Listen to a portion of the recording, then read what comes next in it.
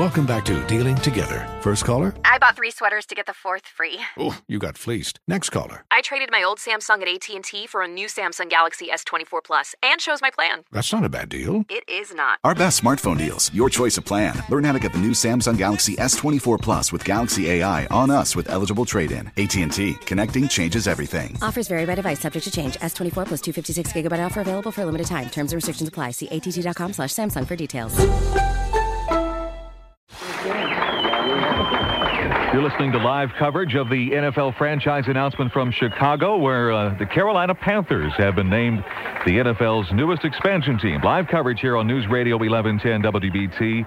And Jerry Richardson is just about ready to speak to the gathered multitudes in Chicago, shaking hands now with Paul Tagliabue, who you just heard moments ago made the announcement that we've been waiting for weeks, and on this one day alone, it seemed like forever. Here's Jerry Richardson from Chicago. I think the first thing I'd like to say that obviously this is a dream come true for me and my partners, who are many of are here tonight, and especially a dream come true for 10 million people back in the Carolinas that have gone to bat for us and been with us every step of the way, and I'm very grateful for that. And also, if there's I don't know where there's a camera that looks like it's from the Carolinas, but I want to talk to that camera if I could. All of you people that bought all of those 40,000 plus PSLs, you helped make history today. Pat yourself on the back. When I get back to Charlotte, I'm going to say thank you, thank you, thank you, thank you. Jerry Richardson, ladies and gentlemen, with a new franchise. That's how WBT sounded on October 25th, 1993, as we were covering one of the biggest stories to ever hit this city, especially from a sports standpoint. Have a feeling the guy we're going to talk to next would probably say it's the biggest story ever. I want to bring on right now Bo Thompson, Beth Troutman here, and I don't bother him often, but I bother him when big things happen that Tom Sorensen can provide perspective on that really nobody else can.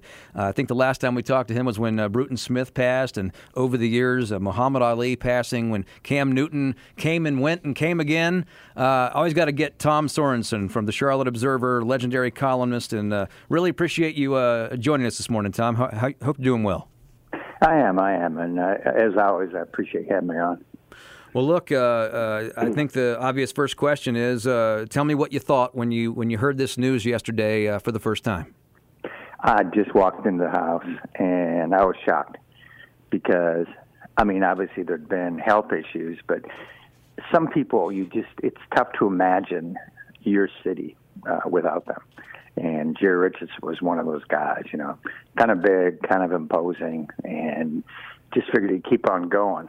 So that superseded surprise. I was shocked. You had a lovely tribute that you posted on social media yesterday.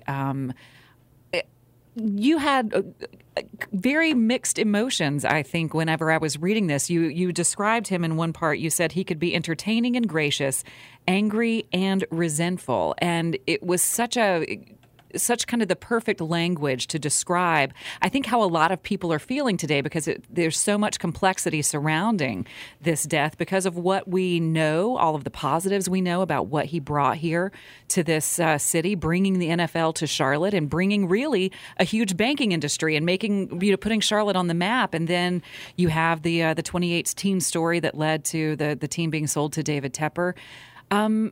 Talk to us about that complexity, everything that you knew, because you sat with him. You would go to his house and have lunch. And I loved how you even described that someone showed you where to park when you pulled up in his driveway, and a woman would answer the door and tell you where to sit. And then, Jerry Richardson might come in and talk for 45 minutes straight. Tell us those human stories that the most of us didn't get to experience. There was such thank you. There was such a dichotomy with him. I think there is with almost all of us, but Jerry's was larger. His excesses and his failures, and they're out there in front of everybody. I just knew him as a guy who he was complicated. I liked being around him. Didn't quite know what you're going to get. Loved mingling with fans. Loved talking to him when he would go to Arts Barbecue, one of his places, or Upstream, another one of his places. And he'd encounter fans who wanted to talk. They'd come up kind of sheepishly sometimes. I don't want to interrupt. And he'd say, no, interrupt. And it was like they were friends. They weren't fans, they were friends. And there was certainly that component. And the other side was, man, he had a temper. I remember talking to the wife of a coach, and she said, when he came to the door, you didn't know what you were going to get. It might be praise over something you did, or he might just blast you for something you failed to do. I told her, I said, just don't answer the door. And she said, yeah, right. But he just was like most of us. I mean, there's just so many different qualities. And, I told it in what I wrote, what I posted, but it was such a simple thing. But for some reason, I was giving him a ride home in my working class Infiniti to this very nice neighborhood. And, the new quarters had been coming out, a different one for each state. And he saw one in the cup holder that he'd never seen before. And with long hands, big hands, and between his long fingers, he was kind of twirling the quarter around. I could tell he wanted it. And finally, he just came out and asked. He said, "Can I have this quarter?" I said, "Yeah." And he was excited like a kid would be. And I thought, man, all that he has in this house to which we're going, and he's getting excited about a quarter, which I found kind of endearing because it just shows you that, you come into all this wealth. You didn't come into it, you earn it. And you still get excited about 25 cents. Yeah, we're talking to Tom Sorensen, Charlotte Observer columnist all those years, and I'm glad we got to see a glimpse into what the column would have been in the Observer this morning, because to me, I grew up here, and that was sort of a rite of passage. You wake up to see what Tom Sorensen thought about what happened, and that would kind of help you form your own as a sports fan. But I think people who are new to this area may not understand what an undertaking it was to bring an NFL team to this town. I said earlier, and I think you'll agree, you would not have the Panthers without the Hornets first, but the NFL is different than anything else, and it supersedes sports. You look at the top 10 ratings each week during football season. There's a reason why football games from the NFL are 1 through 10 almost every week. But, we could talk about this for days, but in a short period of time right here, how do you qualify or quantify what his quest to bring the Panthers here did for this city? It changed things. I mean, without George Shinn and the Hornets, who knows if Richardson would have been able to get a franchise of his own. And the league told him he could put it anywhere in the Carolina. It didn't have to be Charlotte. It could have been the Raleigh area. It could have been somewhere in South Carolina. But, he made the right decision and put it in Charlotte. And it just changed things because, as you said, you look at TV ratings, and it's not close. It's our national sport. It's what baseball was back in the 50s, even more so. And, I remember John Beeson, bright guy, played linebacker for the Panthers. He told me, it's weird being in a place where NASCAR's number one. And I said, they aren't. I said, you guys are number one. And not to denigrate NASCAR, but it's not close. College basketball is so big here. College football is so big here, but nothing was like the Panthers. And now we're part of it.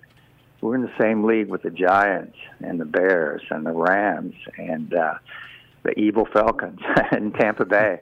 And Richardson did that. And it was a catalyst for development. And he was out there, he was, people knew him. People saw him at restaurants. They saw him at stores. And he had that gift for when he met somebody, making them feel as if they were part of it, as if they were responsible for his success. Life is full of things to manage. Your work, your family, your plans, and your treatment. Consider Kesimpta, ofatumumab 20 milligram injection. You can take it yourself from the comfort of home. If you're ready for something different, ask your healthcare provider about Kesimpta and check out the details at Kesimpta.com. Brought to you by Novartis Pharmaceuticals Corporation. It's 8:20 on News Talk 1110 WBT. Back at it on a Friday morning, and a lot of news today. This story in town is a seismic one. All 28 team owners voted one way, and the one way was our way. The NFL in 1995 was playing in the Carolinas. Hallelujah. 5.5 years and millions of dollars later, it is official. And celebration continues all over town. Our friend Brad Schultz is standing by at Founders Hall. Brad, what's going on where you are? Is Brad there? Do we have Brad Schultz? This is Henry Bogan back in 1993, and I'll get to that Brad Schultz audio in a moment. But just to give you a sense of what this station sounded like on that day back in October of 93, the day that Paul Tagliabue announced that the Carolina franchise was coming to this city, and we would later find out that Jacksonville would be the other team a few months later. But it was a big day, and now, all these years later, on March 3rd of 2023, we got the news that Jerry Richardson has passed away at the age of 86. It's Bo Thompson and Beth Troutman here. Tom Sorensen, a longtime columnist from the Charlotte Observer, is joining us. Tom, thanks for hanging on. I appreciate it. Oh, yeah. Happy to. We so appreciate getting your perspective. And I mentioned last segment when you were with us that you wrote a lovely tribute on social media about Jerry. And I want to read the last lines that you wrote. You said, "There's no simple way to tell Richardson's story, no single facet on which it hangs. I liked him and respected him, and heck, he's the best owner the Panthers ever had." Now, of course, we're in the David Tepper era. So a lot of people today who are waking up to this news or maybe heard about the news of Jerry Richardson's passing yesterday think about 2018, and they think about the scandal that led to Jerry Richardson selling the team. As people grapple with his legacy, and as you said, there's no easy way to tell his story, how do you think 2018 lasts for him? Is that the legacy? Is that what people remember? Or is it far more than that? That's a good question. We don't get to choose what our legacy is, and it's not carved out. I mean, different people will interpret it in different ways. Certainly what happened, the racist comments, the misogynistic stuff, I mean, that's part of it. And my theory is simply that a lot of people who grew up when he grew up were that way. And then they evolved, at least the best of them. And I think Jerry evolved. But I think within that framework, at the stadium, it was tantamount to a fiefdom. I mean, it was his turf, and he ruled it. And he got to say what he wanted, when he wanted, and to whom he wanted. And I think that was the genesis for some of what he said. I'm not making excuses at all, because I know he made people uncomfortable. And, those were comments that he made from which you don't come back. And they cost him his team. But also, I think they cost him more because Jerry obviously was a major public figure, but he also cared deeply what people thought. I remember one time a local sports anchor had said something about him, really no more than a sentence or two, and Jerry heard it and was livid. I asked him why he cared, and he said, "I just do." And he really cared how he was perceived. So once what happened at the stadium came out and everybody knew, I think he just dropped out. I don't think he was nearly as social. I don't think he made nearly as many public appearances. I think he just kind of was like when Ali did the rope-a-dope, he just kind of dropped out and was back against the ropes, and I think probably turned inward to family and close friends. He didn't do many press conferences. I mean, I think David Tepper's already spoke. He spoke more in the first year than Jerry did the entire time he owned the team, if you add that all up. A Jerry Richardson press conference was a very unusual thing, and yet when they happened, everybody gathered around because it was so unusual. When the 2018 scandal happened, not that I expected him to come out and do some long press conference about that, but when the era ended, when you think back to how it began and how it was for so long, the way that it ended, I know Jerry may have never intended to say anything publicly, but I'm sure he thought it. And wouldn't we all like to know what his final thoughts would have been on talking about what he hoped his legacy would be? Yeah, I tried to reach him, and an intermediary told me, he said, "Look, he's just not going to talk. He just wants peace." And he always was a guy who did things by rote. I mean, he had his regular restaurants, Upstream and Arts Barbecue.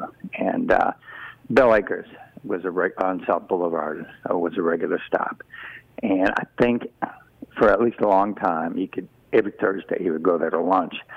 And I thought, if I wanted to talk to him, I could do that. But I thought blindsiding him like that just didn't feel right. Whatever advantage it would yield in terms of news, I'd pay for it more and just in terms of being, I think, a less than a decent human being. So I never did it. And so I hadn't seen him for a long time. I've seen Mark, son Mark, but I have not seen Jerry in a long time. Now, we only have you for a few more minutes. Is there a story that really sticks out in your mind, in your experiences with him, that when you heard the news, it was, you told the beautiful story about him finding the quarter in your drink holder, but maybe a conversation or something that he left that really changed your mind about something, or maybe impacted your soul? I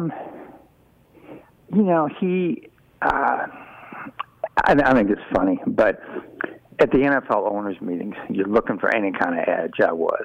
And so I tried to accidentally run into him. And about the sixth or seventh time I tried, I ran into him and Roger Goodell. And I said, "Can I buy you guys a drink?"